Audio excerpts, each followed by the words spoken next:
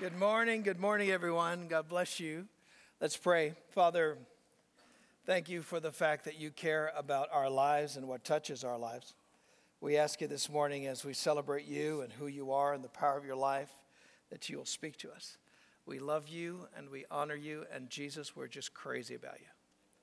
Help us open our hearts to you even more. In Jesus' name we pray, and everybody said, Amen. Well, I have a new book that is coming out this coming Tuesday in bookstores. It's called One Small Barking Dog, How to Live a Life That's Hard to Ignore. And I usually don't hawk my wares when I come here, but I did grab some copies for those of you that are at the campuses. Sorry, but there are some here in the bookstore. I've become convinced over the past 20 years or so that the Holy Spirit is trying to emphasize the value of the everyday Christian. I mean, I love that God has gifted people in the church, leaders that speak, and lead and all that sort of thing. But I really think that God wants us to recognize He is very, very present in the home, on the job, as much as He's present on a Sunday morning in the pulpit. And I think that as a church at large, we may be looking for the next Billy Graham or Mother Teresa to try to help save the world. But I think that God's looking for average Joes and Janes. I think He's looking for those butchers and bakers and candlestick makers, the people that will live out their ordinary lives in extraordinary ways. And the problem is we're not big on ordinary in American culture, because we're kind of a hero culture. We tend to think that only those who stand out or stick out are worthy of any kind of notoriety or adulation. So it's the stand out beautiful, the stick out rich, the stick out talented fairy tale people who seem to be the ones that matter. And they are our idols, right? Somehow we think stand out proves worth. And if we don't stand out, if you're sort of average, sort of ordinary, then you're kind of like cellophane. You're see-through-ish. Nobody notices cellophane. And something in us fights against that notion, the notion of being cellophane or being insignificant. It's untenable to us. It's scary to us because I think we all want to matter. I think we all need to matter. Don't misunderstand me. I mean, I love the idea that we believe as a culture that people can do anything they want to do. That the idea that we can dare to dream, that we can dare to excel in our lives. I think that's beautiful. I'm convinced that everyone can become excellent at things in life. I think that's cool. If we're carpenters, we should strive to be amazing at our craft. If we're teachers, we should grow and get better. If you like to cook, you ought to get really, really good and invite me over. I think you should be a genius hunter or fisherman. If you like that sort of thing, an amazing parent, a wonderful spouse. I think you should move at things. I think we can get healthy if we want to. I think that we can have better lives if we want to, particularly those of us who are believers, not just Americans. Because we have texts like Philippians 4 and 13, where Paul claims, I can do everything through Christ who gives me strength. I mean, that opens up so many possibilities for our lives. But there's a downside to this kind of thinking. Some are basically smoking I have a dream ganja. Where they think they can do anything they want to do anytime they want to do it. And just watch the first part of any American Idol show. Those first few weeks. And you have these people that sing like hound dogs who have convinced themselves that they have a dream to be an American Idol. And that anything we dream, anything we dare to dream, if we just go after our dream, if we just imagine it, and we really fight and refuse to give up, that somehow we can have it. And so these folks, if you watch it, they get mad at the judges like Simon. They'll say, Simon's trashing my dream. I want to be a famous singer. I'm supposed to be the next American Idol. The problem is nobody agrees. So on one level, the adage, you can be anything you want to be, is not true. I mean, we probably need to say it something like this. You can be anything you want to be if you're calibrated to do such things. See, there's a degree of calibration and giftedness and talent pool and base that you've got to have in order to move into something that's excellent. And you know, I mean, for myself, I could never be an NFL player. I'm 54 years old. I mean, you know, I'm too old to do it. I'm besides the other problems I have, like little and weak and fat. Now, some of those are overcomable, to be sure. But you know, the reality is, as much as I want to, I couldn't. I can't be an NFL player, and give it another 5 or 10 years, that'll be true for Brett, too.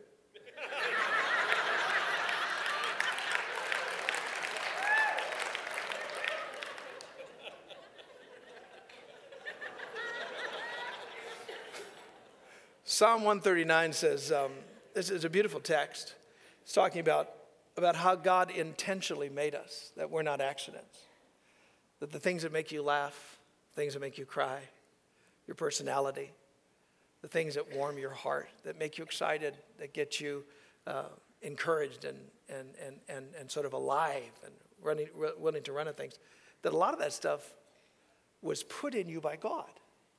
It says, the psalmist is praying, for you created my inmost being. You, God, knit me together when I was in my mom. He said, I praise you because I am fearfully and wonderfully made. In other words, intentionally, purposefully made. We're not accidents. He says, your works are wonderful. I know that full well. Some of us don't know it at all. That God actually intentionally made us the way we are. My frame was not hidden from you when I was made in the secret place, when I was woven together in the depths of the earth. He said, your eyes saw my unformed body, and all the days ordained for me were written. Such a wild verse. All the days ordained for me were written in your book before one of them came to be. He's saying that God intentionally made you, and then he put a book together that has all the capacities and possibilities of what you could be in your life. Wouldn't you like to peek into that book? Right? I think we can by looking at ourselves. I think we can by looking at our interests, by looking at our capacities. So those are the fingerprints of God. It's like, you know, when the Bears got home and somebody was messing with their porridge, and somebody was messing with their chair, and somebody was messing with their beds. It isn't until the end of the story that they run into Goldilocks. Right? See, if you look at your life, you'll find that somebody's been messing with your passion. Somebody's been messing with your ability. Somebody's been messing with your life. And it isn't until the end of the story we get to see him. Right? But that doesn't mean he's not messing. There's something going on in your life that's intentional, that's from God. I think we were created with all kinds of potentials and all kinds of capacities. You know, like if you when you were a kid, if you ever got the erector sets, they used to come. I don't know if you've got those. You can throw those on the screen.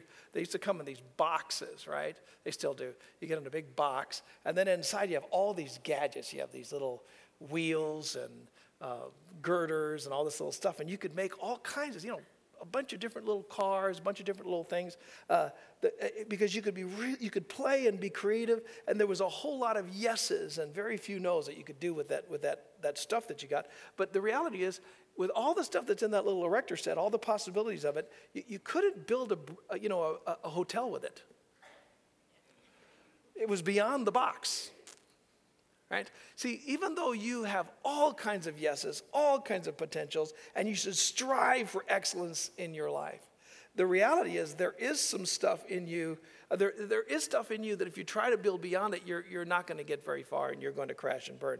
Get the stuff out of the box and go after it. Try to glorify God to make the world a better place, but acknowledge the fact you got a box and check into it instead of just trying to be smoking crack. Fantasy world, right? Okay, that's my point. But to change the world, that's what God's called us to do. And I'd like to suggest there are two ways to do that. One is by being a big dog. The other is by being a little dog, connected to big things. Now, what do I mean by being a big dog? These are God has given some pretty amazing people in the world. Some that are extremely talented, amazingly brilliant, people that are stunning communicators, and it's easy to see how they can change the world. I mean, they create shock and awe just by walking into the room, right? And there are people like that. God's made people like that, no question about that. On the other hand, there are the small dogs. And to believe that being a small dog is a good thing is a hard sell in a big dog world. But I'd like to suggest this morning that God has made both great and small. That's what the scripture claims, that God made the great and God made the small. And which begs the question, why would God make anyone small? I mean, why isn't everyone amazing? Why can't everybody sing in tune? Right? Why aren't we all stick out talented or stick out brilliant? Why don't I get math? Right? I have some theories as to why, but before I get into that, a couple of those, let me point out that Jesus was both a big dog and a small dog. He started out small. He was born in a manger. You can't get more nobody than that. He grew up in this small village that had a bad reputation, Nazareth. People would say, what can come out of Nazareth, right? Wrong side of town, wrong town. He grew up in this tiny village and was raised in this home of a carpenter.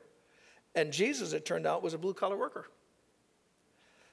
It isn't that Jesus didn't want to start out big. If you remember the famous story of when he was a kid, 12 years old, he goes down to the temple and he's hanging out and left his family. His family thought, they were traveling, and he left them and they kept traveling. And Jesus was missing for 3 or 4 days. And when they finally got back to the temple and they found Jesus, he was talking to all these people, and people were listening to him and were astounded by his wisdom. So he was cooking, man. He was 12. He started to show that big dog growl going on, right? And when they came to him, when his mom came to him and said, Jesus, what are you doing? And remember what he said? He said, Mom, didn't you know I must be about my Father's business? And yet his mom said, well, here, let's talk this business, and pulled him home and said, you're going to come home. And we're going to talk business. Right? And so Jesus goes home for 18 more years before he actually started his big dog life. I think that's provocative. I think that it shows that when you really study Scripture and the lives of the saints in history, you discover that this ordinary world, this ordinary part of life, this small dog part of our lives, is really a place that God loves to inhabit with the eternal. It appears that the beachhead for God spilling in his life into this world is through the dreaded ordinary. That Jesus brought the eternal into the world through the ordinariness of life. It was Dallas Willard, one of my favorite authors, who wrote, quote, the obviously well-kept secret of the ordinary is that it is made to be a receptacle of the divine, a place where the life of God flows. Now why? Why would God do this? I got some theories. Theory number one, what if small is really big for God? What if small is really something big for God? Think about bombs for a minute, right? As modern warfare developed, scientists tried to build bigger and bigger bombs. But some of them began to suspect that the greatest power would be found in the smallest place. And so they started researching the idea of the atom. And sure enough, when they figured out how to release the potential inherent in that particular bit of small, it ended up releasing and unleashing a staggering, never-seen-before power. It turned out that an incredible amount of power really does reside in the smallest place. When I look back in my life, I discovered that in a lot of ways, the people that were staggeringly impacting in my life were people that did small, tiny things.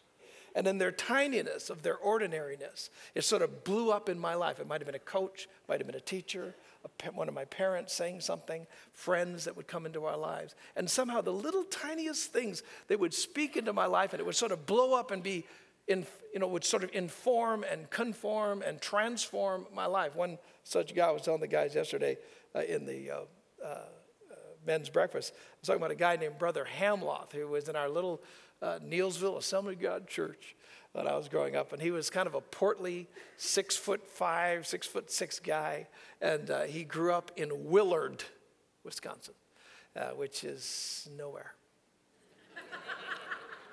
And I ended up, the reason I liked him was because he was nice to me. I mean, I was this teenage kid, and one of the old guys that would talk to me and ask me how my week went and smiled and just engaged. He wasn't really smart. He wasn't a theologian. He wasn't a historian. He was a farmer guy. But he was just real, and he always just had a jolliness about him. And he always would invite me, and I eventually went out to his house just one time, to his farm. And we're walking around. He showed me around the farm, and I was, my parents were city people, and, we never been on farms much. So I'm going around looking at the stuff. And on the way back to the house, he stopped, and he pointed to a field.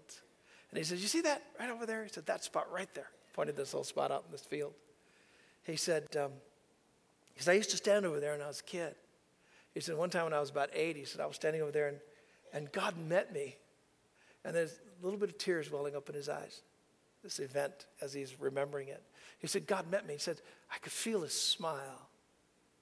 And I remember when he said that, it just like, this little atom went into my soul and blew up.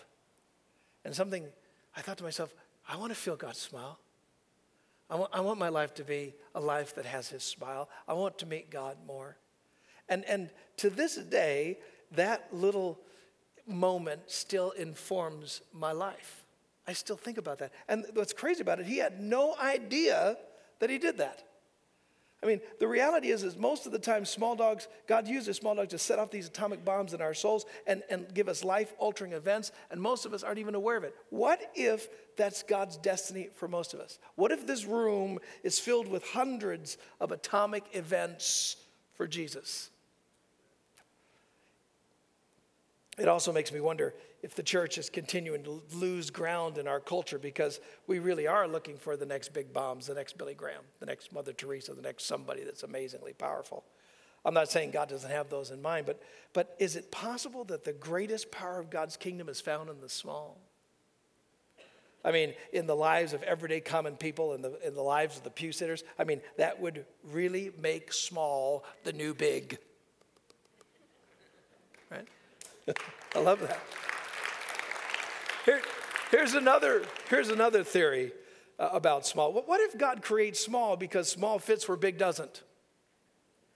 I was trading in this car back in the 90s, and it was when the cassette tapes were still in existence.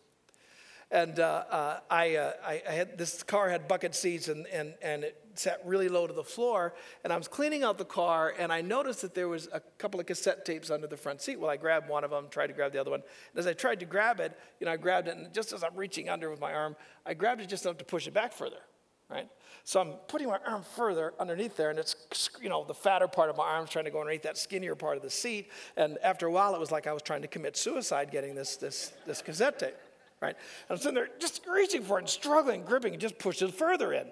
And my little daughter, Lissa, about 8 years old at the time, she said, "Daddy." I said, "Just a minute." She said, "Daddy." I said, "Just a minute." I'm reaching. She said, "Daddy." I said, "What?" She went, whoosh, whoosh, "Here."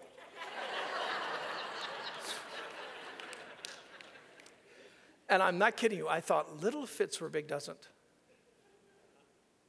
I mean, what if God has made some of us not so amazing, not so spectacular, not so shock and awe? It's precisely because he wants to slip us into the world where we can make a difference, where big, gifted people just can't fit.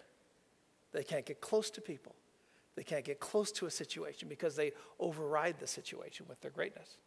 There's an ancient story from the 5th century of this monk named Telemachus, and not much is known about the guy. He wasn't a famous theologian. He wasn't a church leader or anything like that. He was an everyday monk, right? Did everyday things. He happened to stumble into Rome. He was sent to Rome. And the Roman emperor of the day was Honorius, who was he was a Christian. He did a lot for Christianity. But this ruler hadn't stopped the gladiator games. If you remember the gladiator games, there were these mass murderous, horrible, bloodthirsty events. People basically came to watch people get murdered, right? And so these events were going on. And this Telemachus, one day, he doesn't know much. He's kind of a, unknown guy. And he hears about the Colosseum events. He'd never been to one. He hears the roar in the city. And so he wanders over there one afternoon as the games are going on. He walks in really unknown by everybody, just this little monk. There's no pomp and circumstance. He's not a famous guy. Nobody attends to him. He just sneaks in. This small little monk slipped into the masses. And this is going on. These people were being killed. And as he's watching, it horrified him because the crowds were going, yeah, they were loving it. They loved it as people were sliced up and dying on the field. They loved it. And Telemachus ran out there as these two guys were fighting to try to stop it. He jumps over the fence. He runs out there. He says, no, stop. Don't kill each other. Well, when the crowd saw he was trying to stop the entertainment, they were enraged. And there's a whole bunch of them jumped over the fences, grabbed stones, and pelted him to death with stones. They killed him. This little monk. But the story didn't end there. What happened was the emperor heard what had happened, and he hailed the monk as a martyr. And so in 404 AD, the emperor issued a decree forbidding all gladiatorial games from then on. And took a while for that to take root. But the point is, this little-known Christ follower changed the world. January 1st on the Christian calendar remains a feast day that honors Saint Telemachus for his sacrifice. My point is, small dogs change the world precisely because they fit where big dogs don't. God sometimes puts us in place. That's why, we can fit into a crowd. We can fit into an office. We can fit into a neighborhood. We can fit into a classroom. And God sometimes makes us smaller than instead of amazingly something simply because he cares about those places. Here's another theory I have. That small is always connected to something big somewhere down the road. Big dogs do big things, it's immediate. But small dogs jump into things and they're just part of something. I was a CNN kind of piece that was done years ago. It was in the 90s. And what had happened, this Japanese guy had set up 1 million dominoes, right? And they're set up, and people are watching, and they're set up all through this whole huge area, arena place. And so the cameras begin to roll as he steps up and he pushes the dominoes. They go, and then as the piece goes out, it's showing how these things are falling. Well, my little evil mind thought, boy, wouldn't it have been a bad thing if somebody snuck in the night and pulled out several of the dominoes? And the guy had to start all over, right? See, because when you're in a deal like that, a big deal like that, you pull out a couple of the little guys, knocks the whole thing out. See, I wonder how many of us who don't understand that our little obediences matter,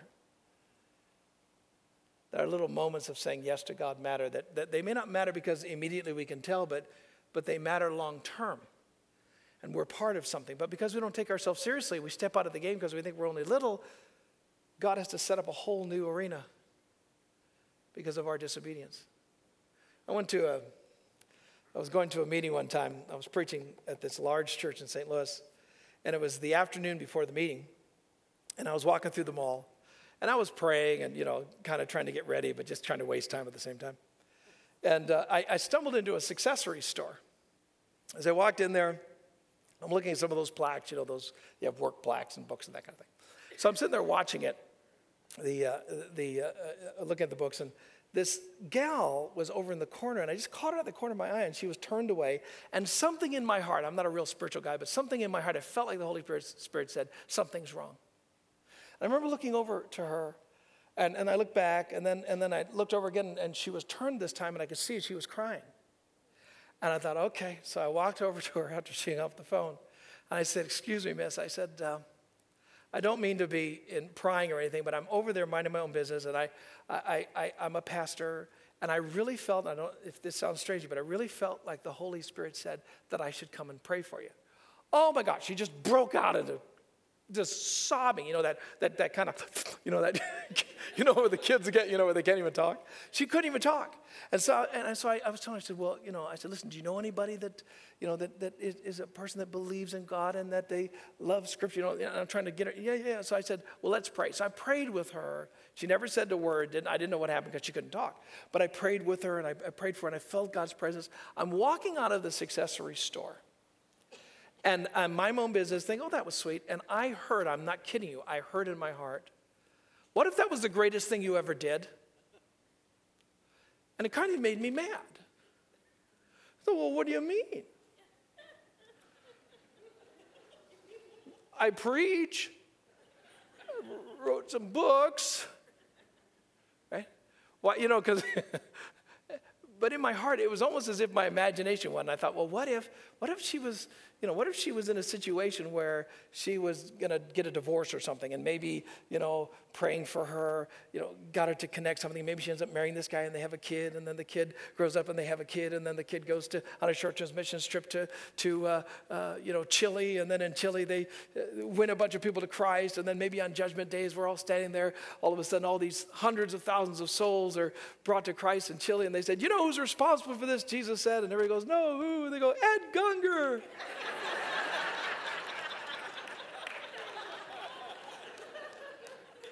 Now, why would that be Jesus? But do you remember that day in Accessories when you obeyed me? You put something in motion that changed the world. What if small things matter? What if, you may not be looking like this huge dog, but if you're not careful, on some level, you'll forget that there's a mystery involved in this business called life, and that God's involved in it. One more thing.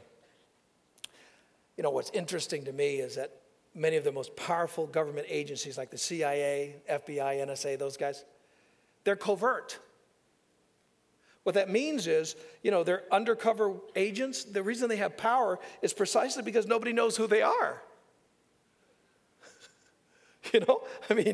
Their agencies break up crime because of the secrecy that they have. Their agents don't have a public face.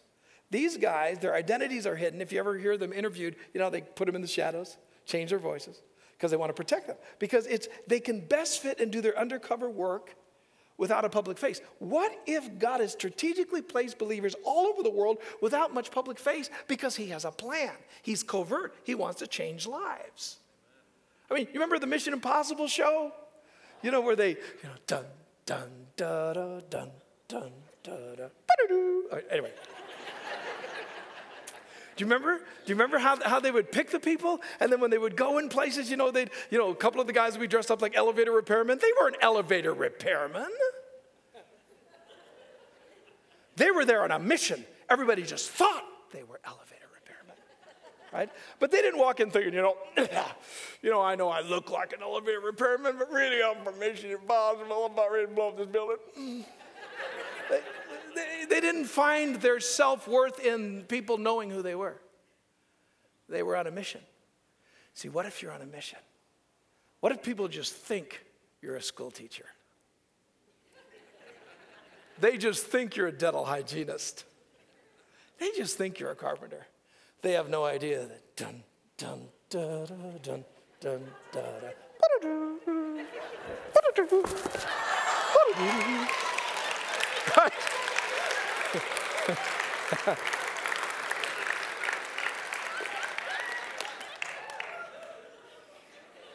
What if small is the new big? That would mean you matter. God bless.